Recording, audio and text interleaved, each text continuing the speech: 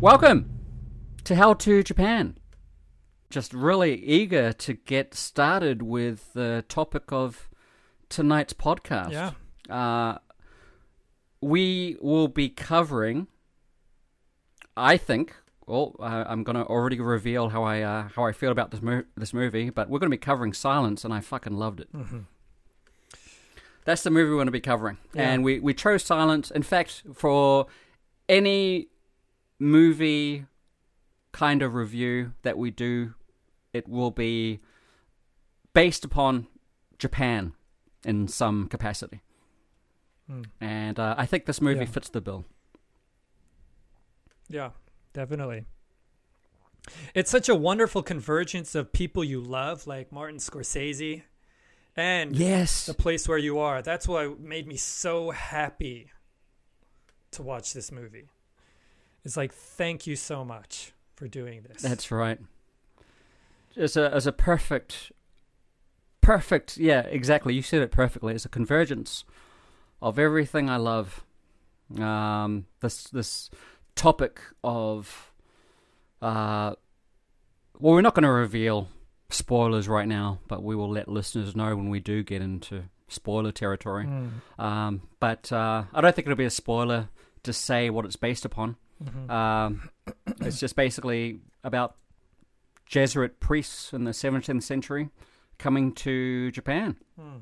Much like Eddie Murphy in Coming to America. Yeah. I found Coming to America a little funnier than this movie.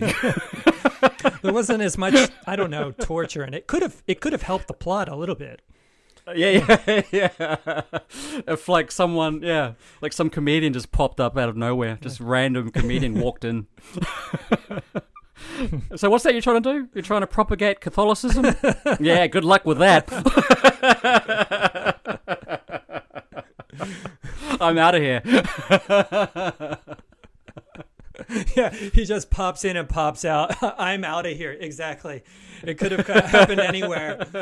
Just a casual walk down the street, whatever happened. Completely out of context. Yeah, completely out of apropos of nothing. Yes. Just, hey. Oh, that would be great. Tells you what you need to know. And Scorsese would have been able to meld it in a way that made you feel like it was meant to be there. You know? Okay, so one of the things you sent me some notes last night about your initial experience with the movie, and I quite enjoyed reading it. So maybe we should start off with that. Can you tell the audience a little bit about your experience with it? Okay, so I first saw Silence with my girlfriend, who is native Japanese, and this movie, when it came out in Japan, I was very excited when I heard about it. Like you said, it had Martin Scorsese at the helm, and I've loved many of his films. I've seen them multiple times, like Raging Bull, Goodfellas, Casino, The Departed.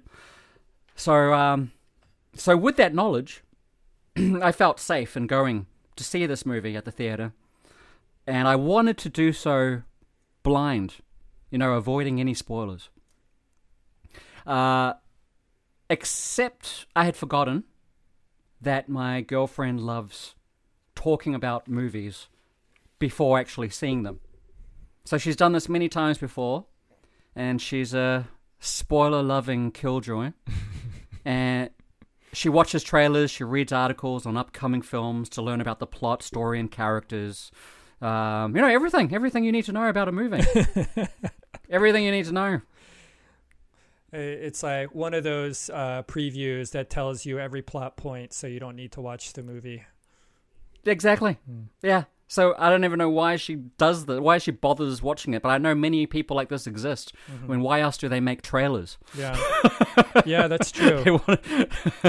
And trailers these days, I think we talked about this before, but trailers, they just reveal everything nowadays. Well, it's everything about the movie. If you go to watch trailers these days, you get all the plot points, all the major beats, the character moments. Well, what's great about like older previews and Quentin Tarantino really brought this up in our mind, and in my mind, a few years ago when you're talking about them, how 70s movies from the 70s, there were like plot points in trailers that weren't even in the movie. They just looked cool. Right. Yeah. It's like, and Exactly. I kind of remember that time when I was a kid. I remember seeing, I want to see that, and it wasn't in the movie. They've played with that in recent, like Marvel and other big Hollywood blockbuster movies. They would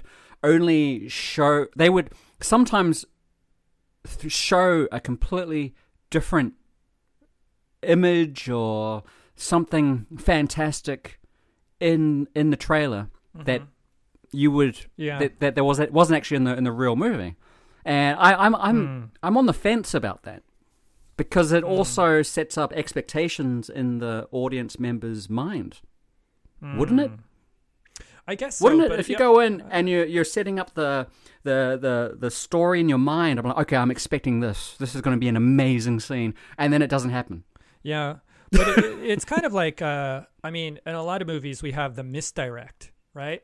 And it's kind of like the ultimate misdirect, you know? But sometimes I don't like misdirects in movies, sometimes, especially in horror movies, where it's like, dun, dun, dun, dun, nothing. And you're like, oh, fuck off. Yeah. Yeah, it's like, screw you, you stupid.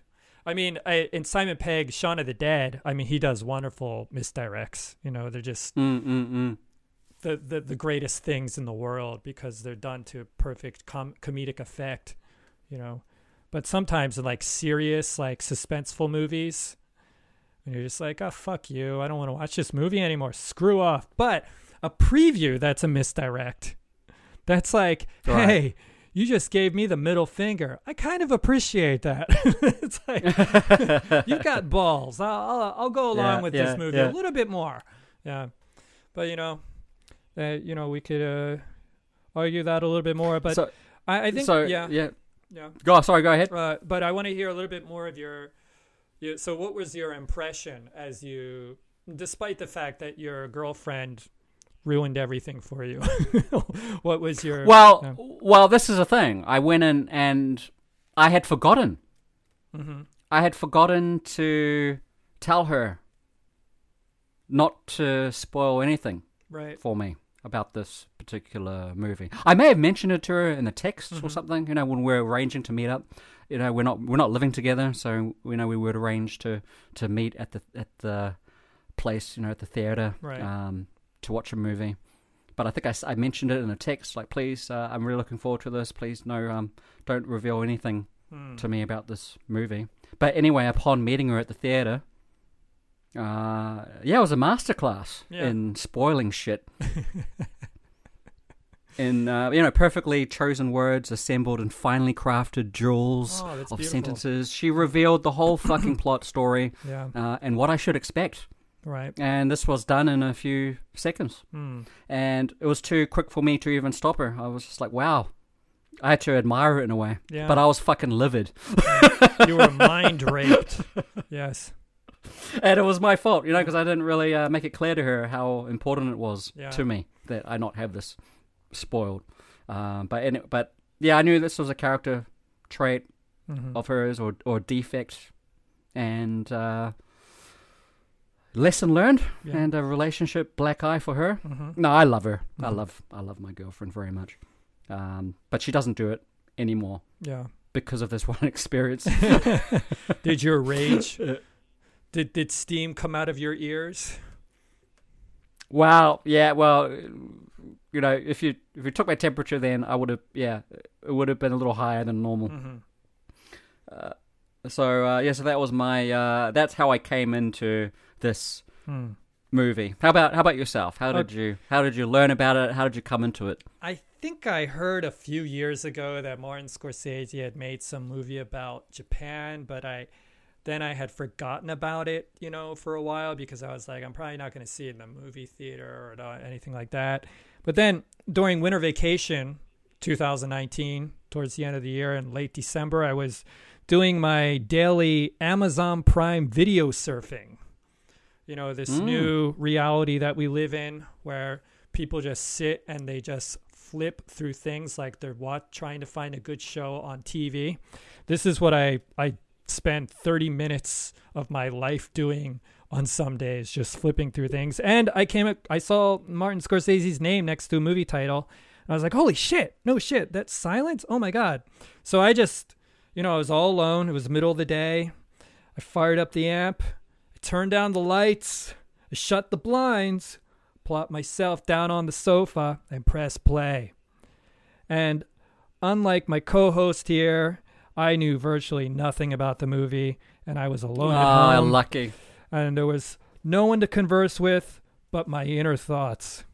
And I'll tell you what, it was a complete joy to watch this movie right from the first second, because, Scorsese is a master of world building. It's not simply in the plot, but in the imagery. And so many shots, I don't know if you felt like this, but so many shots capture light and depth of scenery in a way that immerses you and feels as though any single image could be isolated and placed on a wall as a work of art. That's how I really felt about all these different things, especially on a second viewing. I was like, holy shit, this movie is so freaking beautiful. And there was not one moment I wanted to look away. And it was fully absorbed. I was fully absorbed. Yeah, it was a 2-hour 41-minute runtime. Yeah, and I did not feel there was a dull moment or scene that dragged on for too long. Completely immersed in this world that Scorsese built. It was great. I don't think it's a spoiler if I say that really the movie, it meditates on pain. And aside from the strong men in the movie, all the characters are in various stages of sadness and despair. But despite that darkness in the storyline, I think we're compelled to watch it due to the battle taking place between faith and oppression. And that is really what's struggling and making you, aside from the incredibly beautiful imagery and the cinematography, it's that storyline of faith and oppression that keeps fighting back and forth. Agreed. Yeah, so do we have anything else to say without spoiling anything? Or should we get straight into spoilers? Well, I have other things I can say, but I guess we can go into spoilers and just, there's so much to talk about. The characters, how the plot development. I think there's metaphorical imagery and allegory in there too, that we can pontificate upon as we develop. But let's just go into it. All right, we will be getting to spoilers from now. You've been warned. If you have not seen this movie, please go out and watch it. Yeah. Well, not go out. Stay home. Stay home and watch it. We've got many means of getting a hold of this movie digitally. So do yourself a favor and watch it, then come back and listen to we have to say about it. It's on Amazon Prime and it's on Netflix. So come on. There you go. No excuses. So with that said, here we go. We're getting the spoilers. Okay. And now. Okay. Begin. So he dies. Yeah. Yes. An unceremonious death. Quite a few people die in this movie. Actually, it is the funeral is very ceremonial, but a lot of people die in this movie, and it's not fun to watch them die, but the creativity with which the Japanese dictatorial government officials go about their torture is quite ingenious, wouldn't you say? I had never seen those torture tactics used, at least portrayed on screen. I've never seen that in all my movie watching. So it was great to finally see it. And see that type of torture? Torture porn. But it was also like it reflected the meticulous and clean nature of Japanese people. Like, it's like, okay, yeah, I believe that that's what they came up with. That wouldn't have happened in Europe. No way. It would have been much more gory. But, like, there was all this attention to, like, let's not get the blood splattered everywhere. It's like, let's make it drip into this hole, and we'll cover the people up and hang them upside down. And you can't even see their heads that are being slowly cut into the neck with, right? We can't even see where the torture's coming from. It's like, it's like, Jesus Christ, can you be any more hygienic when you come to torture someone? It's like, it's amazing. Yeah. Yeah. So I, as I said, I was fully absorbed. You know, the whole movie. I watched it again recently just for this podcast, and you know, in preparing for this podcast, I wanted to take a view that is, you know, different from, I think, how most other reviewers, I think, would have handled it, who are not actually living in Japan and have enough life experience in Japan to really appreciate the Japanese mindset and worldview. And as we're both foreigners and we've been living here for a long time, that was the kind of perspective I wanted to take. Yeah. I think we may have some unique views, but depending on someone in the audience, we'll say, "Well, I've fucking heard that before." Yeah, nothing new there. But you've lived here how long, and you just thought of that? What are you, fucking piece of shit, asshole? I love it. Sorry. Yeah. So that was the approach I wanted to take. But then I realized I don't want to detract too much from the actual movie watching, right? So we want to discuss what we liked about it, what maybe we didn't like about it, what the themes were, you know, standout performers and shit like that. Yeah. But what did you want to talk about first regarding this movie? I guess we could talk about the plot structure. Yeah. All right. Okay. So I told you yesterday. Well, let me get my notes out here. Aside, you know, I did write in my notes that the movie has so many layers to peel away. But one thing I kind of felt like was that, you know, the movie was missing Ving Rhames and Simon Pegg. You know, that's what it was missing because for the solid intel. Because this was truly a Mission Impossible. Right? It's like, okay, even from the beginning, like, it starts off with a letter like, and some intel.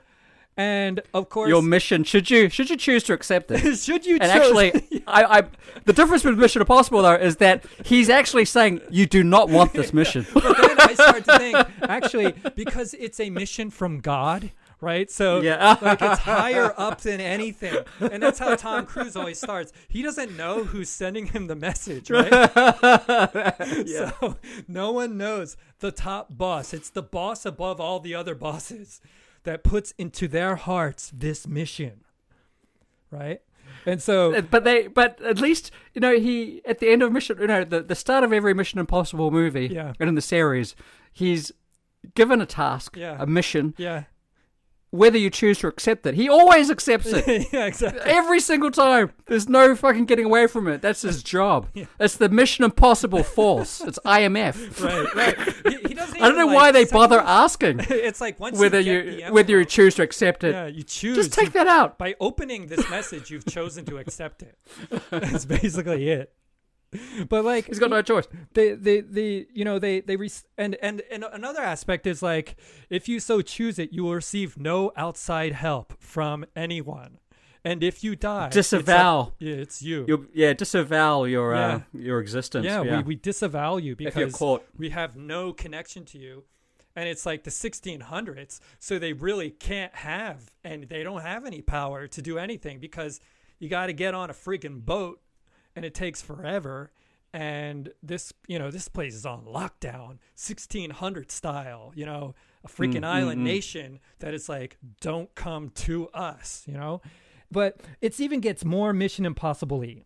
That's my little adjective there. Somewhere, like, these guys, they travel by boat or land or whatever, and somewhere in Macau, right? Jesus Christ, could it be any more Mission Impossible, right? Somewhere in Macau, a drunken Japanese is found in a dirty down low bar with people playing poker and shit, right?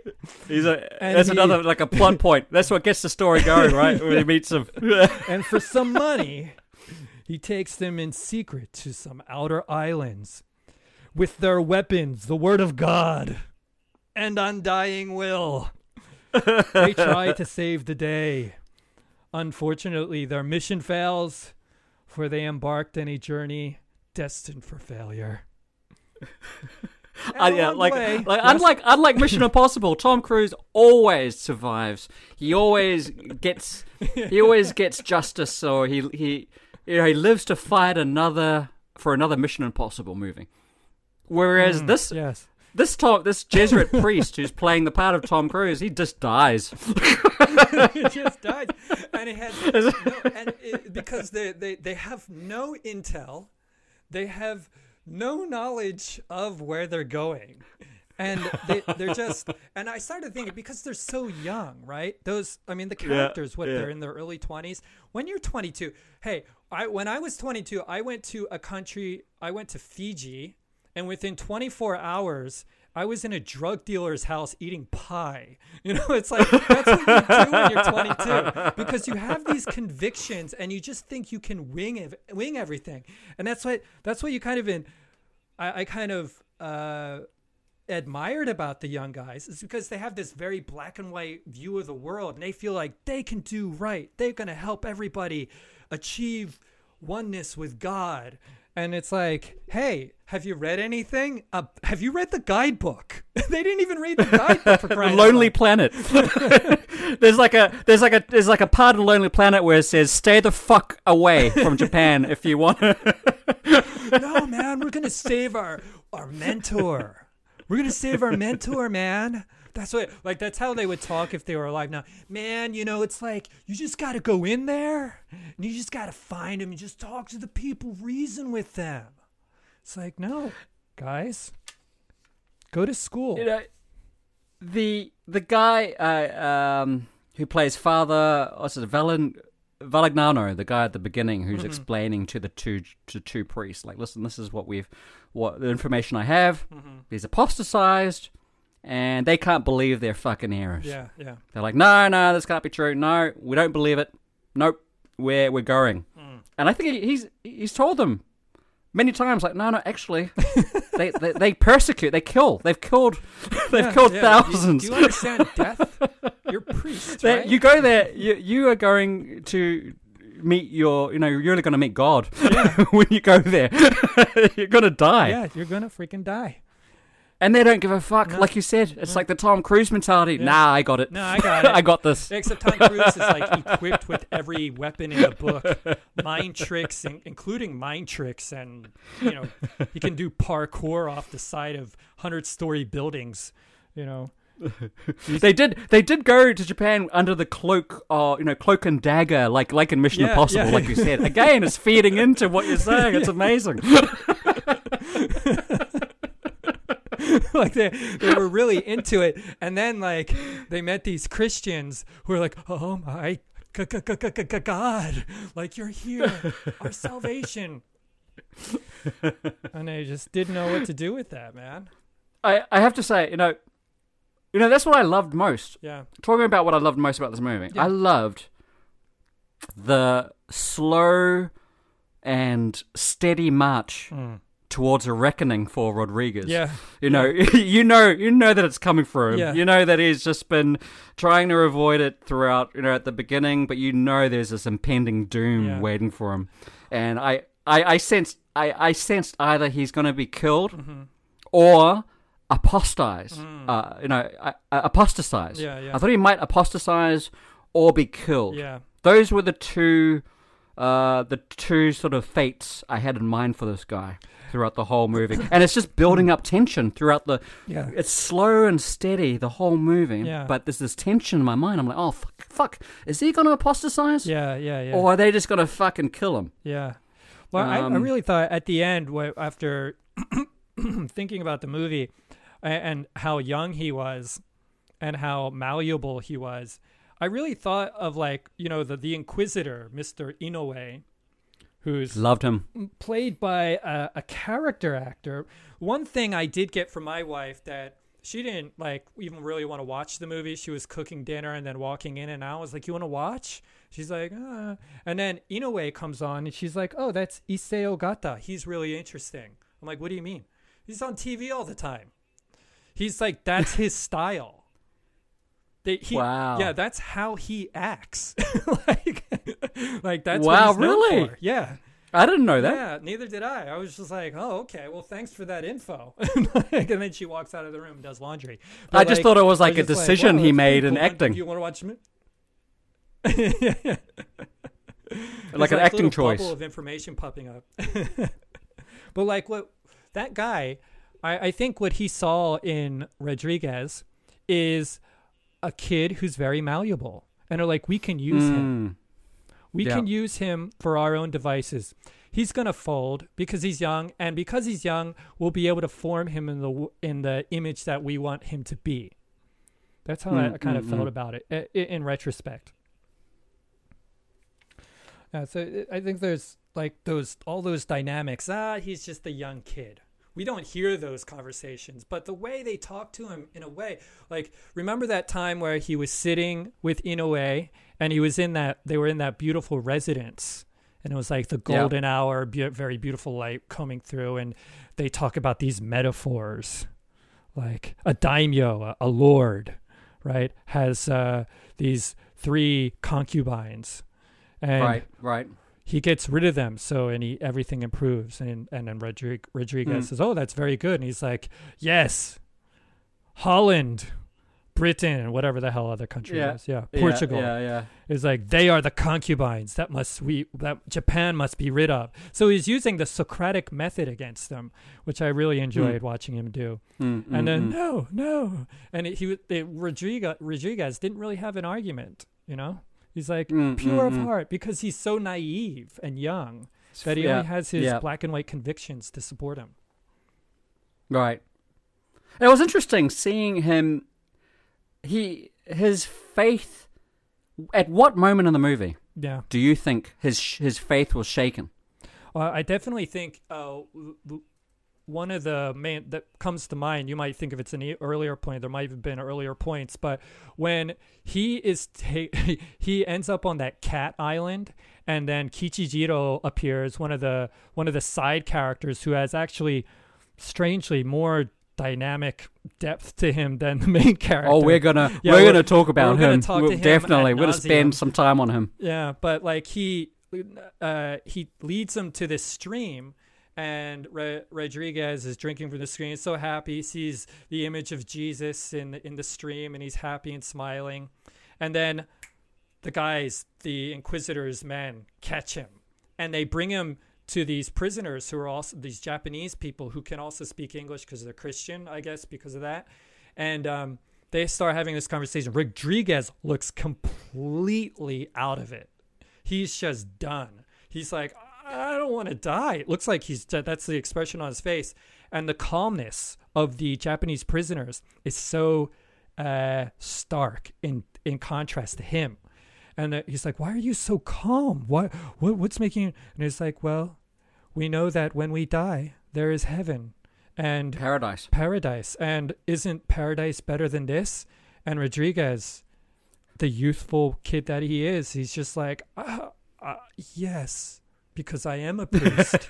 Yes, you are right. So he's calmed by these believers who truly believe because they have never seen anything other than their own plight of shittiness. So what about you? Do you think it was earlier that he started to lose? I think when he's narrating about silence, I think he mentioned silence earlier. Correct me if I'm wrong, but he's asking Christ. Mm-hmm. He's mentioning silence throughout the whole movie. Like, why are you not answering my prayers? Mm-hmm. And I think it was before that where he witnesses the three Japanese, the Japanese guys right. dying. Right. And I think it was around that point he's like, what the fuck? Yeah. He's like I've heard the words before, but I've always lived in a peaceful place, so I haven't seen this kind of torture, right? And that scene that you mentioned about the stream, you know, the stream where he sees Jesus Christ in the that image. I was going to ask you about that. Mm-hmm. It's obviously like a hallucination, right? That's what I thought, because he's dying of thirst, right? And that's why he starts laughing, right? Yeah. He's delusional. Yeah. He's just dying of thirst, and so that's why Jesus Christ makes an appearance. Mm-hmm. He's not even there, it's a and cameo, then he just you know? Yeah, Jesus Christ makes a cameo when you're at your worst. He's like, "Hey there, yeah, how you doing?" Yeah, not the best, Jesus. I've seen better days. And then he just leaves. Hey, you know what? I needed your help like a little while ago, but yeah, thanks for making an appearance now. When I finally got fucking fresh water. Hey, Rodriguez, want to get some pot? Yeah. It was always the same. Yeah, it was the same image the whole movie. Fucking hippie got kicked out of the Woodstock. Hey, Rodriguez, you want to go down to the docks and smoke some pot? It's just like, yeah, that's like, I love the invitation, Jesus. Let me just take care of these fucking Japanese authorities first. Hey, man, it's all cool. Don't worry about it. Hey, how about you just die and join me in heaven? I'm in pain too, man. Now you know how it's like to bear a cross.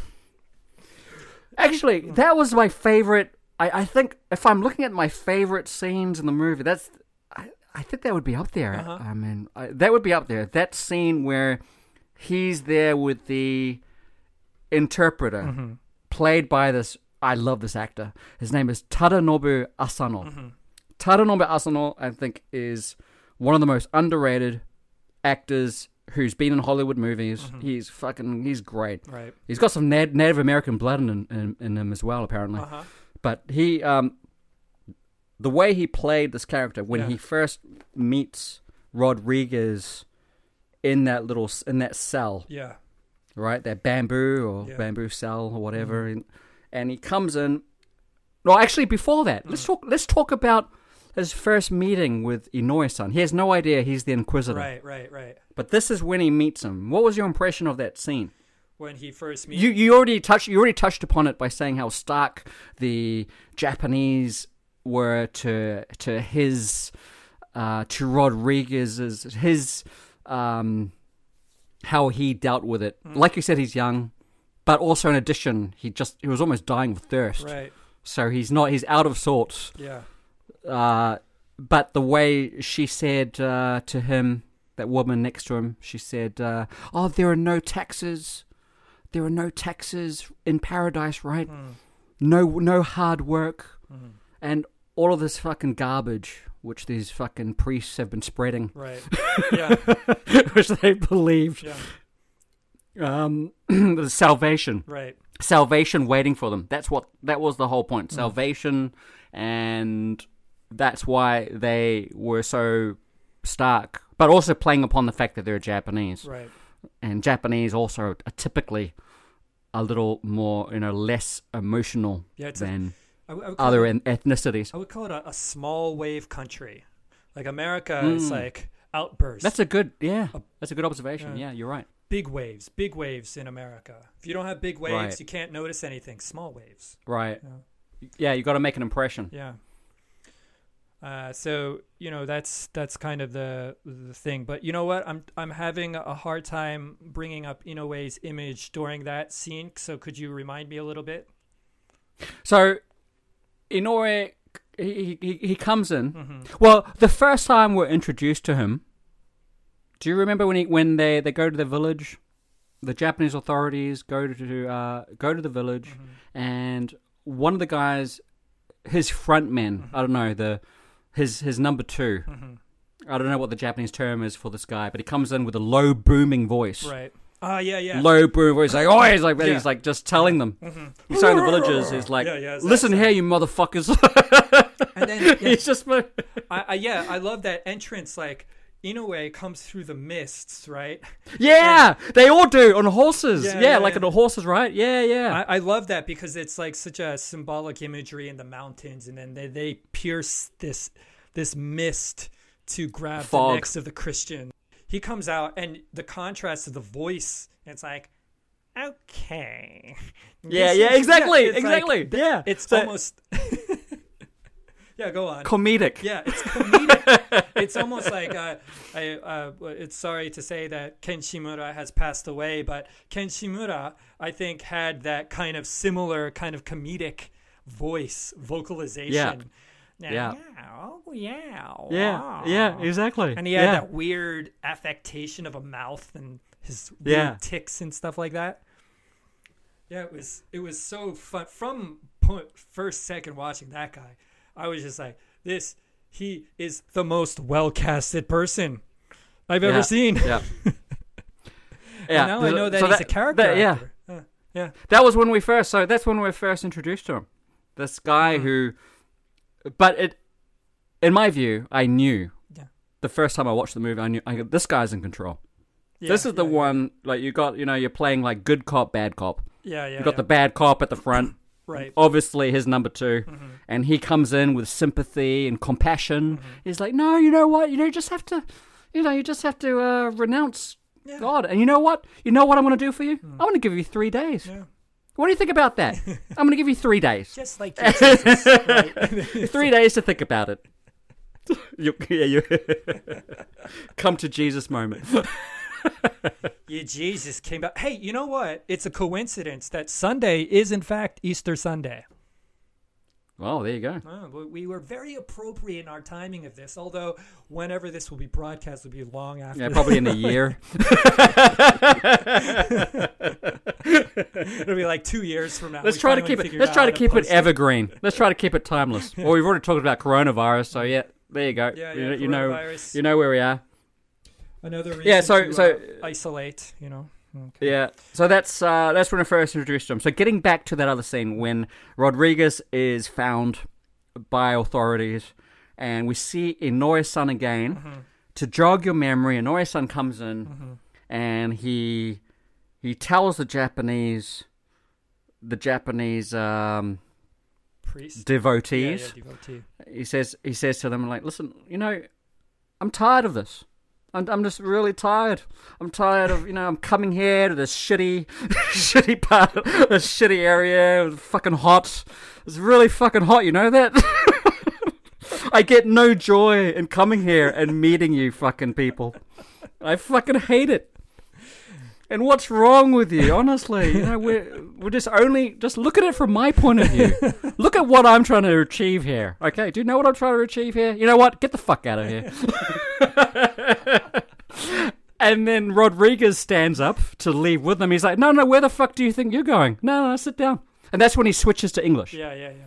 So throughout the whole movie, we have no idea whether he can speak English or not. So this is the first time we've heard him speak English. Right. It's not the best English, but it's pretty good. Yeah. He gets his points. He gets his points across. Yeah. So what did you think of that scene? I'm still drawing a blank. Oh really? Oh wow! Yeah. You just watched it, right? I just watched it. I know. There's so many thoughts going through my brain, about the different scenes. The more clearly, the one was at the prison where the line of guys was sitting, and then that's where Rodriguez learns who meets the interpreter. Yeah. Okay, let's focus on that. Yeah. Okay, let's move on from that. So the interpreter. So that's, I think, I have to say, that's one of my favorite scenes in the whole movie. Is when he's there, he's in that cell, and then he hears English. Well, actually, no, I'm sorry. Forget what I said about English. It's Portuguese. Right. They're speaking Portuguese. Even though we're hearing English, it's supposed to be Portuguese. Right? Okay, so he hears Portuguese, says something like, our Lord Savior Jesus Christ, and and that gets Rodriguez's attention, Mm-hmm. and he comes in, and that scene, yeah. So that was my favorite scene. Before I tell you how I feel about it, how did you feel about it? I thought it was such a what struck me was, the the very, very Japanese nature of one of Inoue's cohorts of saying, "We're sorry that we've put you in this position." Like Right. Yeah. it's so like it's like, hey, even with the prisoner, we're gonna serve you tea. Yeah, You can exactly. sit down. Yeah. Are you fine? Are you okay? Is everyone okay? Yeah, Okay. yeah. All right. Now, before we cut your head off, we just want to make sure that you understand what the minutes are. Yeah. Or whatever it is. We want to make it comfortable for you. Yeah. And then, Rodriguez is sitting there going, I want to talk to the Inquisitor. I want to see his face. Show me the Inquisitor. And then Inoue goes, he laughs. Why are you laughing? Because I am the Inquisitor. It's like such a wonderfully designed scene of. You skipped like, it. What's that? You skipped the cell scene with the interpreter. You're going forward by a huge margin. Yeah. I'm missing. I guess it didn't resonate with you as much as it did with me. Please tell me about what it is that you want to say. Well, he's there, and you see the interpreter come in, and the dialogue is basically him saying to Rodriguez, we know everything about there is to know about your religion. Mm-hmm. Do you know anything about ours? Yeah. What do you know about our religion? And I thought that was like a crucial moment in the movie, where I think it just shakes the foundation of Rodriguez. I don't know if you see it on screen or not, but just the dialogue itself. The interpreter, I think, plays a crucial part in the movie of telling him, listen, there was another. He says to him, oh, we had another priest here who we tried to teach him our religion, and we try to teach him our language, our customs, and he fucking hated our language. He hated our food. He hated our customs, and there was no way to get through to him. So what makes you think that you're any different? You're just trying to spread this religion in our country. Yeah. We never asked you to be here, but you're trying to spread this religion, which we don't want. But why don't you try to understand it from our point of view? Yeah. In fact, I honestly know more about your religion than you do ours. So doesn't that make you arrogant? Yeah. You fucking little cunt. Yeah. Well, But no, he didn't say that. I mean, that was coming from that was my point of view. It was my point of view. Yeah. I was actually angry during that. I was angry at these Jesuit priests just through that dialogue. I'm like, yeah, you're right. The interpreter, I'm like, you're absolutely right. Everything you said is gold. Well, I think also like he treated him like a very kind of like a child. The interpreter did. Like I think he was constantly telling these points, like with a what I call a searing smile, which kind of showed that he enjoyed sticking a knife into Rodrigo's soul. While at the same time letting him know he had no other choice but to give up. It's like, you're not going to win this. You know that. You know you're not going to win. And he's just like constantly telling. At first it seemed like confidant, but then it was really like, listen, jackass, just get on with it, because just apostatize. Yeah. And I think the way each of these government officials handled him was that of like, so different from what we think of being,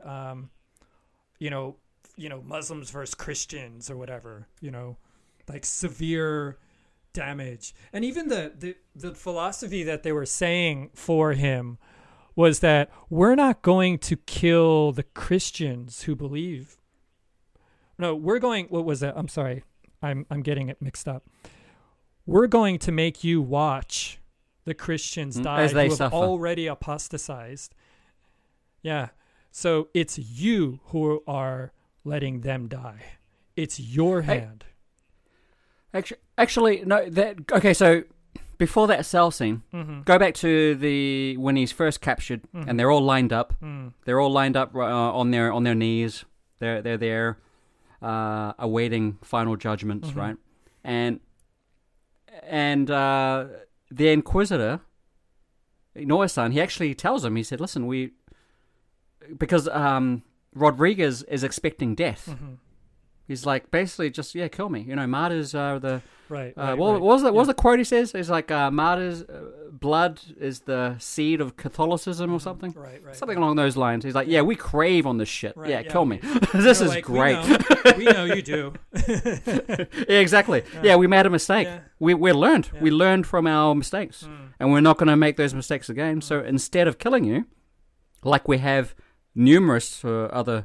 What was it? Compadres? Padres. Padres. So many of your fellow, many of your fellow priests, we've killed them, we've tortured them, and they've died, and that's not working. So instead of that, we're going to change tack. And you know what we're going to do? Is we're going to let you watch them suffer. And this is something we learned later on, but that actually worked with Liam Neeson, right? It worked with Ferreira, right. It worked with him. Yeah. He the only reason he apostatized was because he saw many Japanese suffering, and he thought, no, I should apostatize to save them. Right, and then he had to live a very sad double life, for the rest. Yeah, until he died. And I kind of saw him as what in the Japanese term as a senpai, right? He wasn't a mentor, and he was kind of like, I guess what in English would be mentor, but I think the Japanese saw him as someone who could show him the ropes. And so, I mean, that's what the Japanese term senpai basically means, a person who shows you the ropes about either a university that, a friend who's been there a while, or a coworker who knows a lot about the job you need to do. And you work closely with that person throughout your life, or throughout your working career or your university life. And I think that's how the position that they put him in. So I thought that was also a very Japanese way of handling the relationship that they had. Right. Yeah, I mean, you want to jump to Kichijiro? Yes, he's the most... what was your first impression the first time you saw this movie? Okay. What was your first impression of him? I thought he was kind of weak and not important to the plot. But when I got through the second viewing, I was like, wait a second. He's the most interesting, intriguing aspect of this movie. I mean, we talked about Inoue and his very strong chops as a character actor. And I think we both agree that Rodriguez is just chop liver. I mean, he's right, and I think that's what his purpose is. He's more a plot device than anything else. Like, it's not like he has much depth. But Kichijiro, god damn it, that guy is popping up like an insect flying around your ear. Like, and you need to swat. Yeah. Like, Rodriguez is trying to swat him away, and he keeps coming back. And that's how I kind of those were my second impressions. But what about you? When I first saw him, I just thought he was comedic relief. Yeah. I just thought he was just like this foil, this guy who just kind of helps alleviate tension. Having Rodriguez try to, have multiple moments throughout the movie, just see him, betray him. Yeah. It's just like, at multiple points. He's like, I'm sorry. I'm sorry, no, I won't do it again. No, please. This is my confession. Come on, just one more. I just want to give you my confession. You know what I and really Rodriguez started to is like you fucking prick. I've had enough of your shit. Yeah, the government is just dangling him. Because that's like they could easily just sweep him out. Like, why is he in the prison cell? Like, why is he constantly in town? Like, yeah. It's like they're just letting him be there as the foil in a way to Rodriguez, because yeah. So it took me another viewing or maybe a couple of viewings more to realize how like you. I agree wholeheartedly with you how important he is. But he there's this scene which I think fully encapsulates how important he is, and that's the final scene, which I think is the most mysterious scene. Yeah. A Japanese authority notices a necklace around his neck and rips it off, and he opens the leather pouch and discovers like a Christian image. Yeah. And so Kichiro is revealed to be a Christian, and he's swiftly led away. Right. And we presume he's going to die. Yes. Presumably. Or let go again. But after all his shenanigans, I'm pretty sure he's going to die. And and I read like all these articles afterwards, also in preparation for this podcast. But I was reading all these different reviews, and there was this one reverend who wrote about it. This Catholic, and he did a review, and I think it's the first and last review I read of his about movies. Okay, all right. So, what does he say about this? So he says, okay, I want to make sure that I'm quoting him accurately. Just give me a second. But so he said. He said that towards the end, like I just told you, where he's supposed to, we think he's probably going to die, right? And in Catholicism, he would be considered a traditional Christian martyr, okay, a person Catholics would later venerate. And this is ironic, yes, given how weak his character is throughout the movie. He's been weak-willed, untrustworthy, indecisive, really, it's not someone you can root, you can get behind,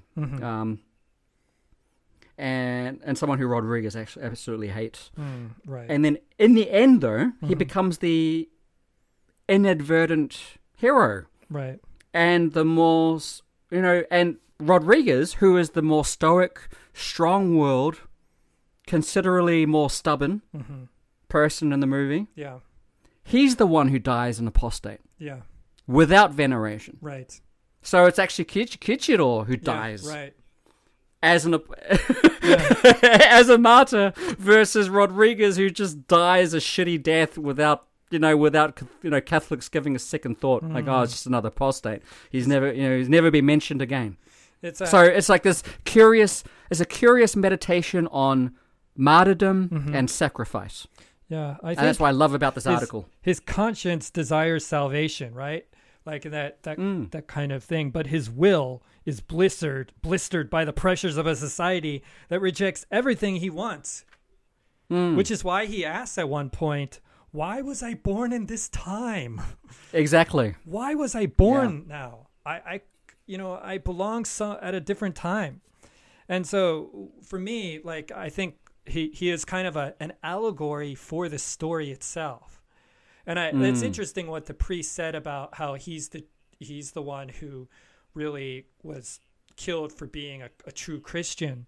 Because what my thoughts were on this was that on one side, he is this constant believer filled with sin, searching for redemption, right? Constantly doing. But on the other, because I feel like he's being dangled by the Japanese government, I think I get the sense they already know all of his whereabouts. He serves as an example that, as Inoue and cohorts say, Christianity cannot sprout in Japan because nothing grows in this country. Right. Because they're just Right. letting him live Yeah. until they find him no longer convenient. And because, Useful. useful because, that necklace, it was hiding in a bag of something. It's like, well, they probably, how many times could they probably seen that before? And it's just like this time they just decided, okay, what's in the necklace? Oh, what's in the bag? Oh, it's this little image. All right, well, they could have gone another way. All right, well, put that down, stamp on that, and be off on your way. But this time they're like, not this time. Right. And I think that's why he serves as an allegory for the point of view for the Japanese, while also serving as an allegory for the Christian view of the world. Of God always forgives you if you're willing to search for redemption. So that's how I kind of I felt about that angle of him. Yeah, I agree. There's also something I kept thinking about him as allegory, and also as a mandala, like a living mandala, like these mandalas in Buddhism that tell a story with these images of gods in circles within squares, and Right. I felt like he was a woven mandala in the whole movie, like popping up at different points in his constant cycle of penance and sin, only to be broken in death at the end, right? But like, we know Rodrigo's trajectory, as you already said, right? I mean, we know he's going in this. He's either going to die or he's going to be changed over. But Kichijiro, he weaves his way through the plot like an animated mandala, man. He's like, he keeps failing and then renewing. And there's always this gnawing notion that there is an ideal, but it's just unattainable for him. Yeah. Because of the time in which he lives. Yeah. And he keeps folding over and over until the government no longer has use for him, and they just execute him or whatever happens to him. But yeah, I'm just kind of going off here on a little tangent, but No, absolutely. That's great. I mean, I also think he could be a representative of the Buddhist notion. Maybe that's why Inoue is keeping him around. He could be an allegory for the precept in Buddhism, which is that life is suffering. And it could be that the government dangled him before Rodrigo as a philosophical conundrum to his own beliefs. And Kichijiro repeats his failings in a living cycle of samsara. It's constantly in rebirth. Christians forgive, but with Kichijiro, Rodriguez kept losing all hope in him. And the returning was a torture for him. It was like, yes, I say you are forgiven. Jesus Christ. And like literally Jesus Christ. And I think that give and take of him being all around here, he is a character I think that can be studied in film classes as one that can weave something along or be a metaphor in so many different instances, or an allegory for the story to progress and to have a fulfilling solution. Right. No, I completely agree. He's got to be one of the. I mean, I kick myself because after the first viewing, like I said, I just thought of him as a comedic relief. It wasn't until like another viewing I started to realize there's something more to him, and then. But then when I read that article as well about how this reverend put it into words, how I could actually properly articulate his role from. I mean, who's to say how Scorsese wanted him to be viewed? Right. In fact, I mean, I know this is based upon a 60s novel, which I haven't read. This Japanese author who wrote this novel. I don't know how he's tackled in the novel, but and I don't know how Scorsese wanted him to be viewed. But just from this one article I read about him, I thought, well, that makes a lot of sense. How it becomes this he gets redeemed in some way by being a martyr, which probably wasn't what he wanted, Right. if we're being honest. Yeah. Like, he just wanted to live and be a Christian. Yeah. Right? But He the just but the wanted- irony is he actually dies a martyr, and it's Rodriguez Yeah. who dies an apostate. Yeah. It's so interesting how all those things fold over on top of each other. That's a really interesting review there. That's it's always interesting to see someone with that kind of viewpoint to kind of take you outside of your own thoughts. Absolutely. But yeah, I mean, what are your but would you say that he is let's separate best actors from actual characters. So, in terms of the best character, would he be your favorite character in the movie? I would say so, that he is the best character and my favorite character in the movie. You mean your favorite actor? Yeah. Oh, so favorite character and favorite actor. Yes. I gotta disagree. Okay, what are you going for? Character is him, but in terms of acting chops, there are scenes. I think you and I are going to disagree, but I think both the two Jesuit priests I thought were fantastic. I thought that Andrew Garfield, Adam Driver, particularly Adam Driver. I think Adam Driver is probably the best if I was going to choose out of them, but out of both of them. But I thought they both were outstanding. And Andrew Garfield, before this movie, I fucking hated Andrew Garfield. Oh, really? Okay. What other movies has he been? I only knew him. I only knew him from Spider-Man. And I fucking hated the reimagining of one of my favorite characters in the Marvel universe. Having, I know it's not his fault. I know he's not a director or he had any say in the story. But I always just cast him as like, oh, it's your fault. You're the reason they made these shitty, Amazing Spider-Man films. And so when I first saw him in this movie, I'm like, oh fuck no, not this shitty Spider-Man. But then the more the movie progressed, he won me over.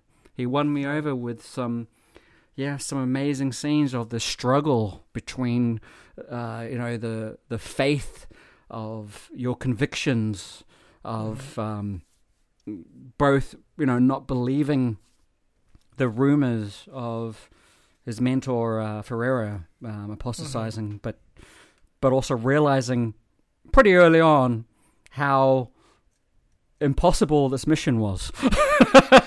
Right. Yes. Completely impossible. Yeah. There's no way you're gonna win.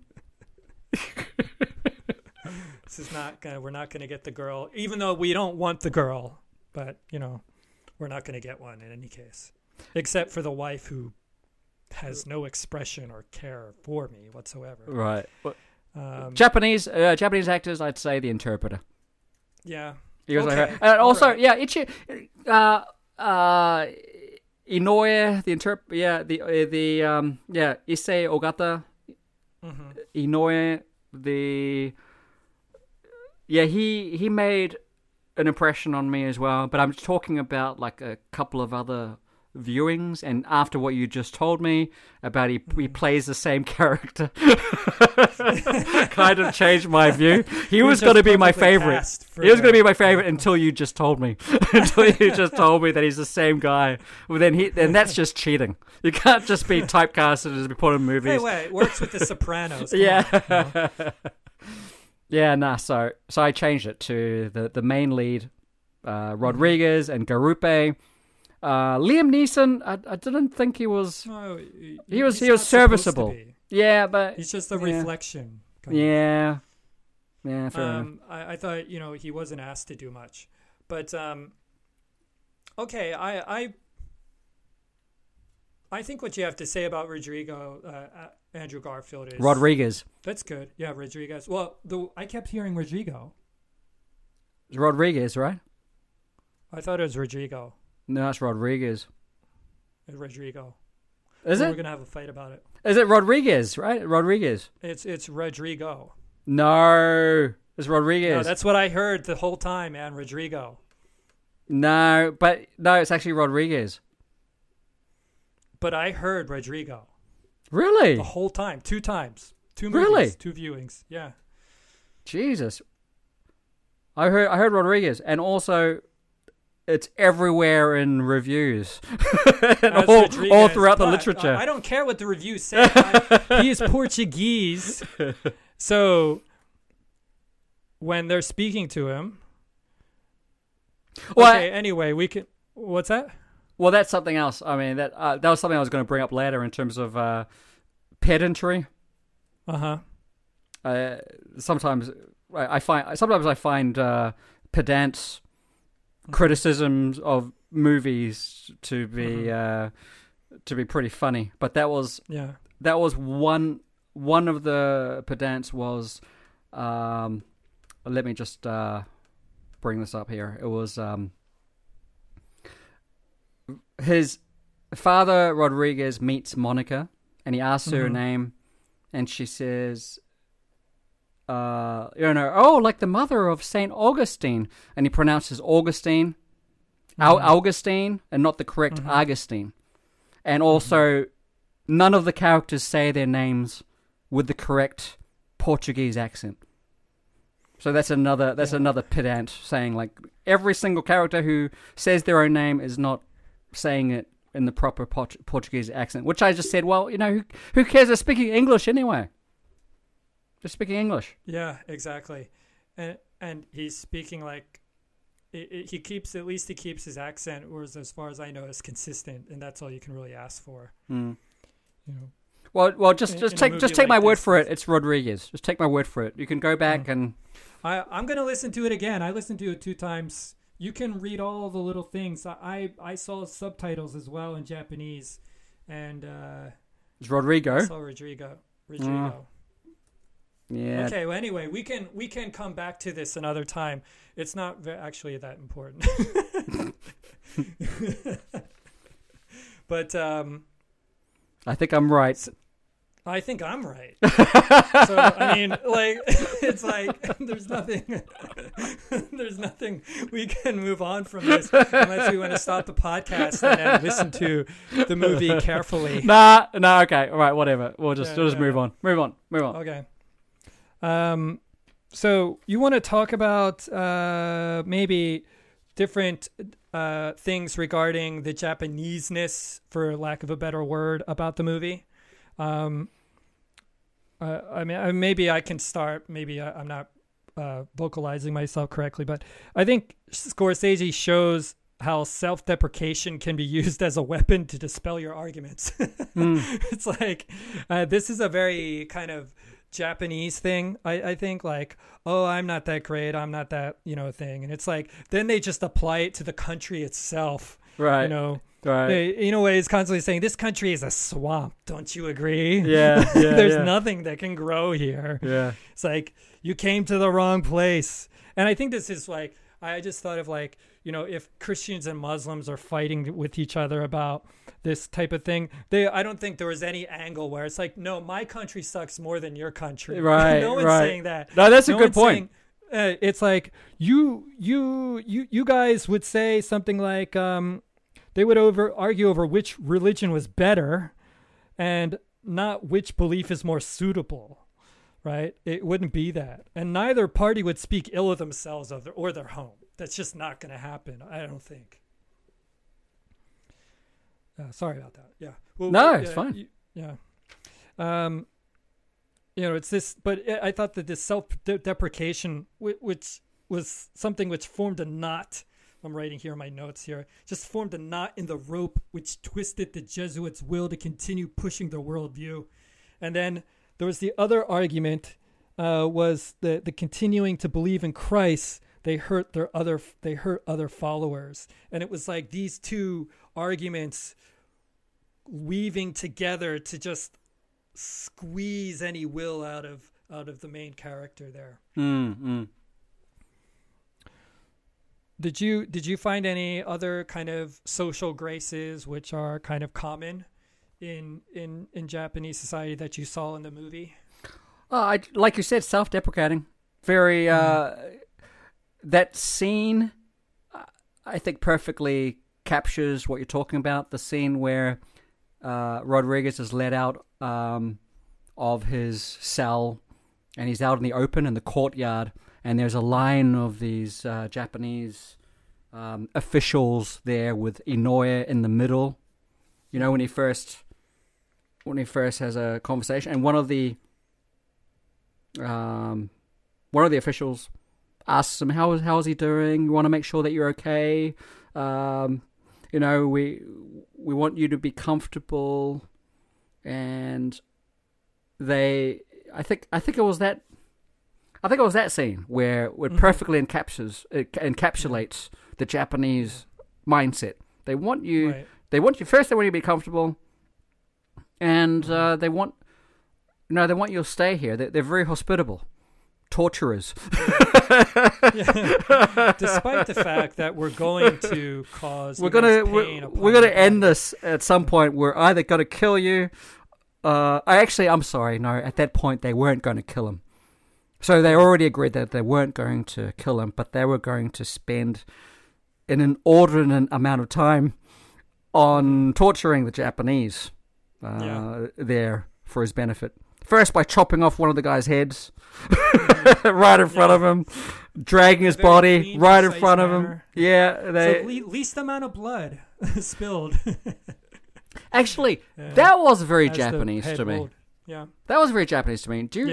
I don't know how closely you were watching this, but you know when they all shuffle out, when they all refused to put their foot on Jesus Christ, they all refused, and then the guy's like, all right, whatever, and he leaves, and then you see, okay, everybody leave except you. So he points to that one guy who remains. But there's this interesting scene where it just shows him talking to one of the guards. So they're just talking normally. It's like, oh yeah. And you just imagine what they're saying. Oh, it's beautiful weather. I tinky desu yo ne, I tinky. You're like, oh, I tinky desu ne. He's like, yeah, so blah. And they're just like having this, because he's actually smiling. If you look at him, he's smiling. He's like having this conversation with the guard. Yeah. Right? And I think that perfectly captures it, because then you see another guy just come out emotionless, comes out, he just comes out walking towards him, and he doesn't take out his katana, his sword. He doesn't take it out until he's just right in front of him, and within one movement, he removes his head.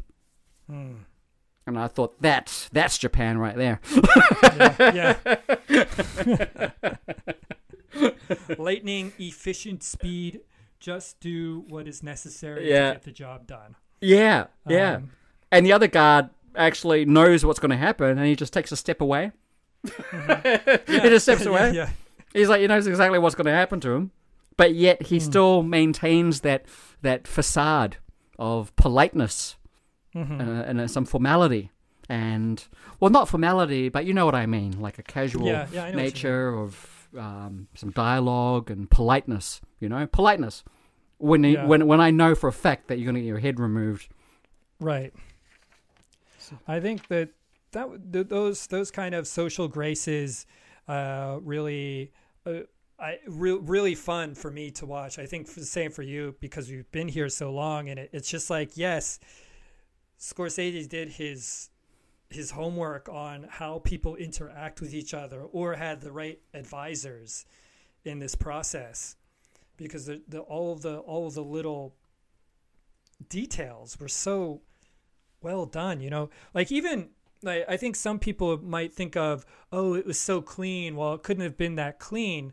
But you have to remember, like, during this time, the Tokugawa Edo period from 1600 to 1868, like, one of the innovations that did not exist even in Europe at this time was running clean, potable water from the mountains, which was accessible from the mountainsides to the farmers, to towns, and the center of a huge sprawling metropolis. Because at that time, Edo, which is now modern Tokyo, was about 1 million people.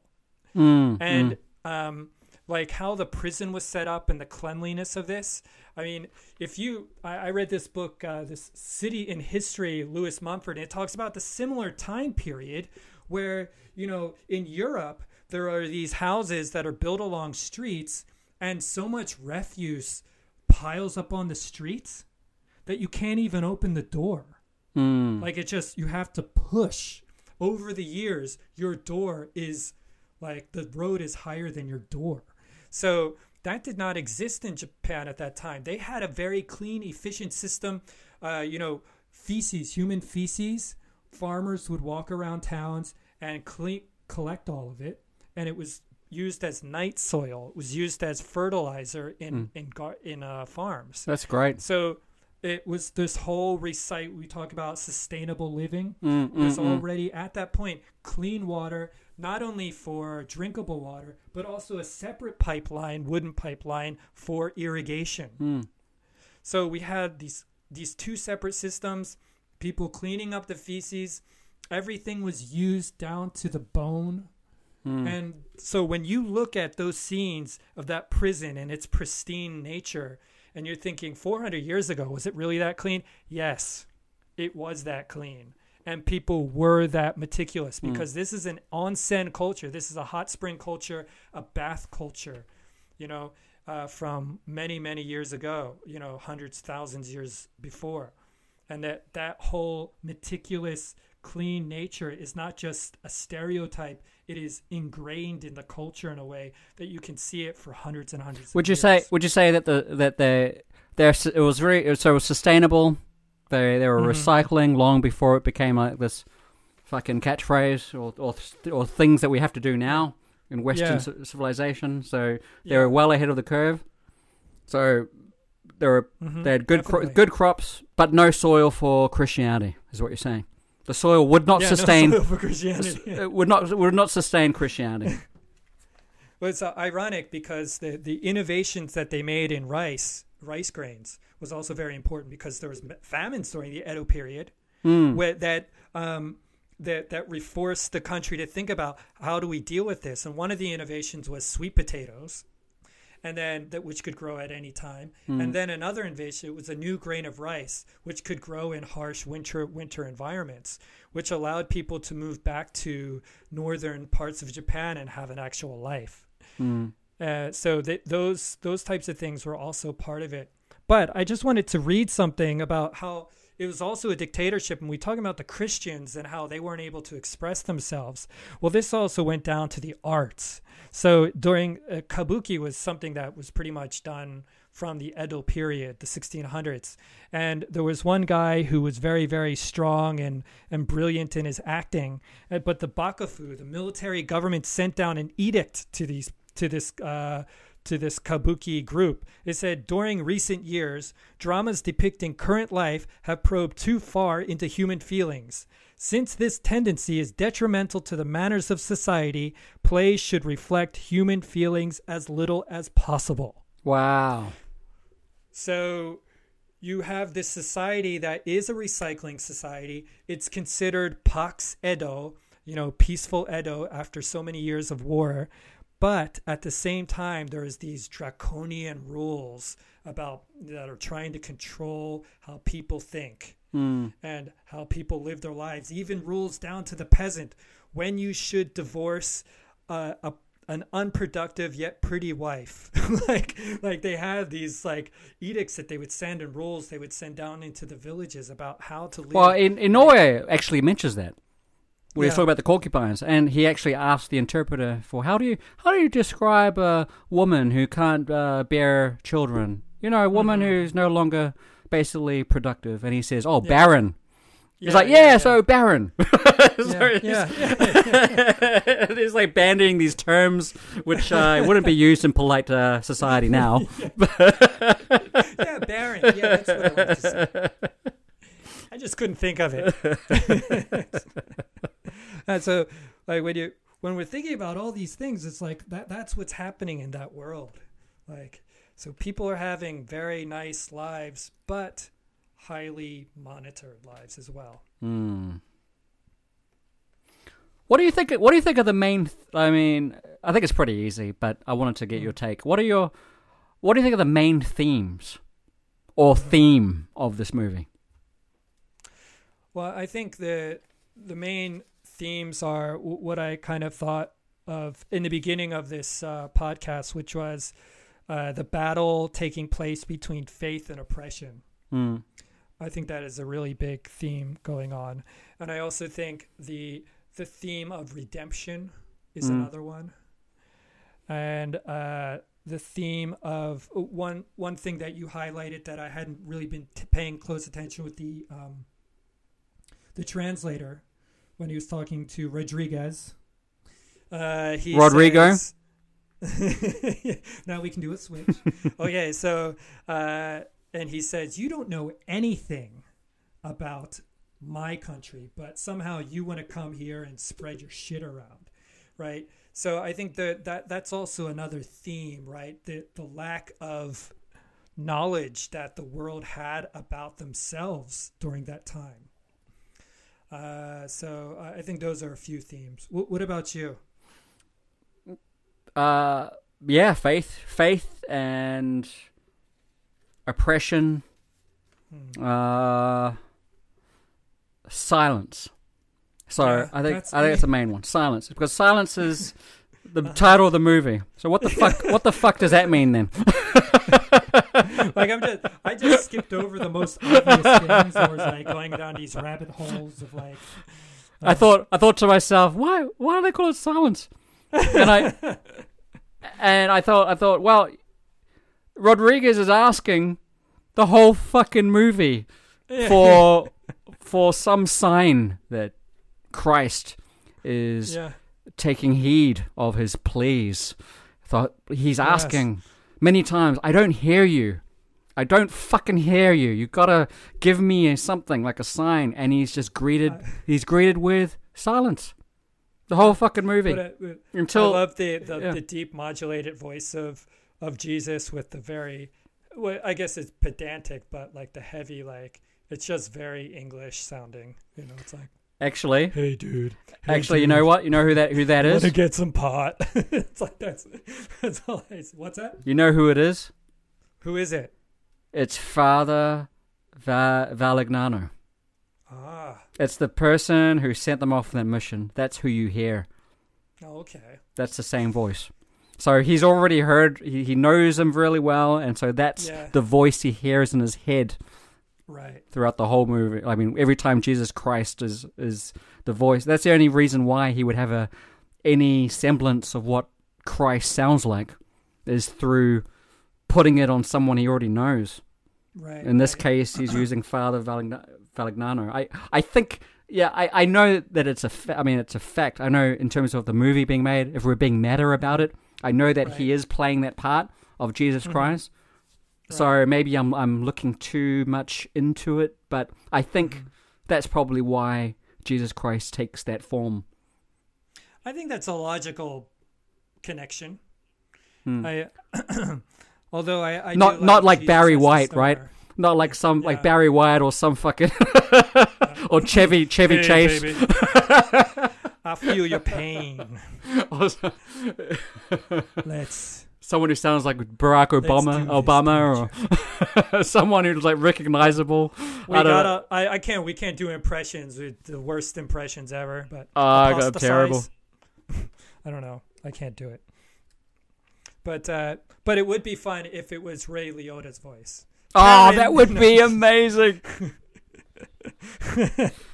Just apostatize, man. Karen, what did I fucking tell you, Karen? Karen, apostatize. Stir the Karen, tomato you sauce fucking and killed us, Karen. What are you doing, Karen? Fuck, Karen. Karen, Fuck. don't talk on the phone. Just apostatize, like I said. If you're gonna do the coke, do it before you apostatize. Throw it in the toilet afterwards. When the helicopters come, we gotta be careful. That would be great. All right, so I mean, he could have done it. It's Martin Scorsese. So we've covered. Okay, so what have we covered? We both like the movie. Okay, so let me ask you this: what did you hate? What did you not like about this movie? Not hate, but what did you dislike? You know what? I don't know if I hate it or not, but the development or the story of the Christians in the hills is not really. It's kind of like an afterthought. That's funny. It's exactly the same as me. Really? Yeah. What I That's said, funny as shit. I said, what was I going to say? I was going to say that my nitpick is actually a nitpick, not really Yeah. a slight, just a little nitpick. But I thought there should be, an explanation about these villages, and also how they could speak Portuguese so well. That's kind of a weird They don't thing, have right? they don't have many Because like a lot of exposure, do they? Speaking. yeah, it's like kind of like a movie magic thing. I just kind of rolled with it. But yeah, when that lady, when he got caught after the stream thing, and then all the people I kind of assumed that maybe one or two people could speak Portuguese. I mean, somehow, but how? Because they don't have any exposure. Yeah, that's my They don't point. even have any books. Yeah, like you said. When you when you want to learn a language, that's the most critical factor is exposure. Yeah. You're not going to be like, oh, I just want to know Portuguese. Yeah, so I'm just going to use this book. I'm just going to read the Bible. Read the Bible. Now I'm fluent. Daily conversation.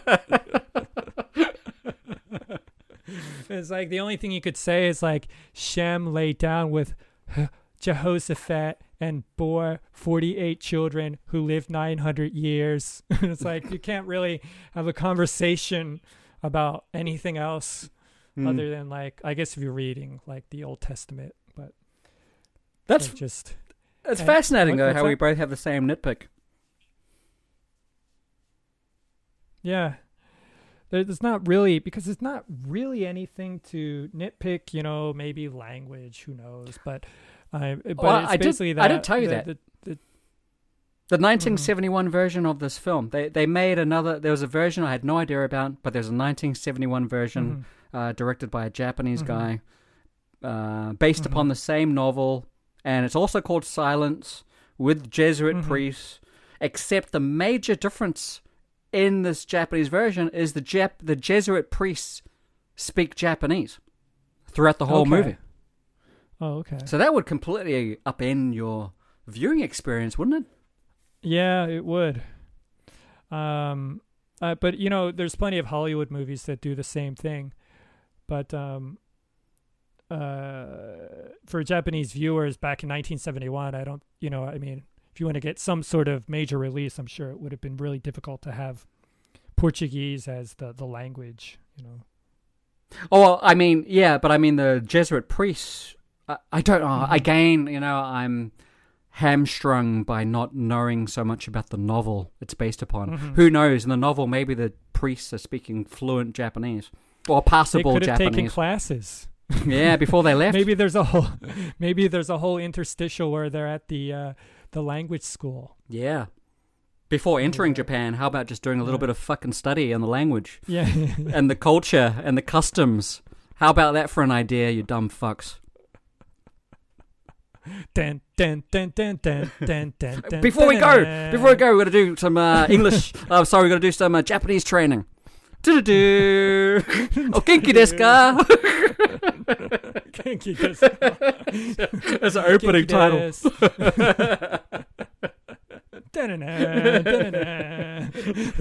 Ima doko?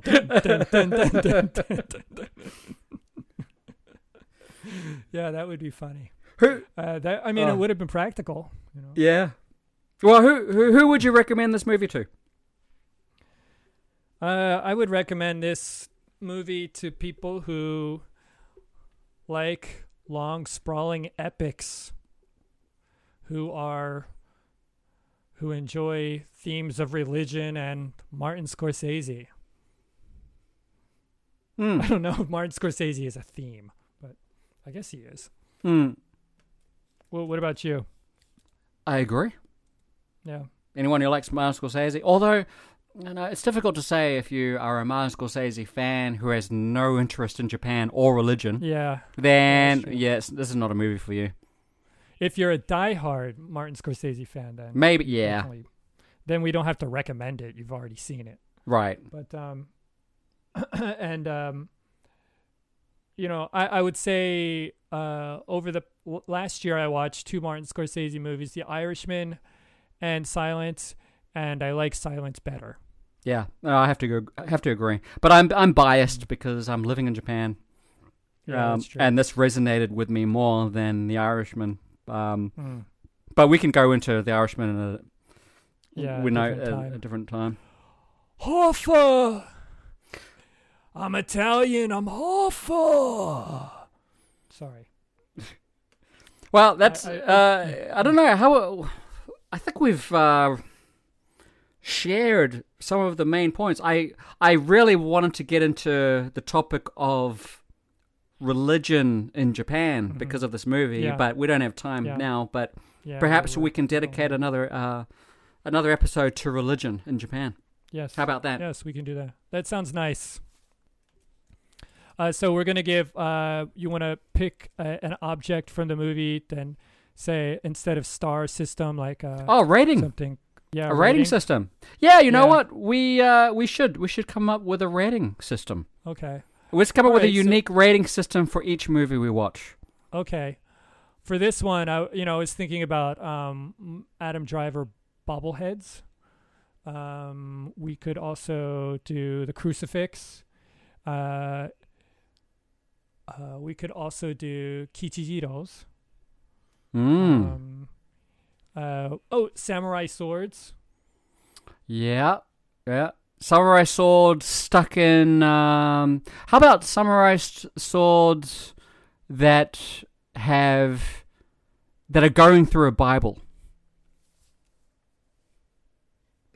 Okay. That's a long sentence for fucking. Bibles are pretty. Yeah. Wait a minute. How about like bloody samurai swords? Yeah. All right. Let's do that. Okay. Bloody samurai swords. So out of 5, I give it 5 bloody samurai swords. Yep. You know what? I don't know why I'm even pondering. You know what? It's fucking 5. It's 5 bloody samurai swords. Yeah. And it's fun to say 5 bloody because it's almost like that British English, like bloody. Yeah, bloody, yeah. And there's double meaning right in there. Bloody samurai swords. Bloody samurai swords. Not just 1, but 5 bloody samurai swords. I saw them. They were all lined up at the shop. Okay, well, I guess that brings us to the end.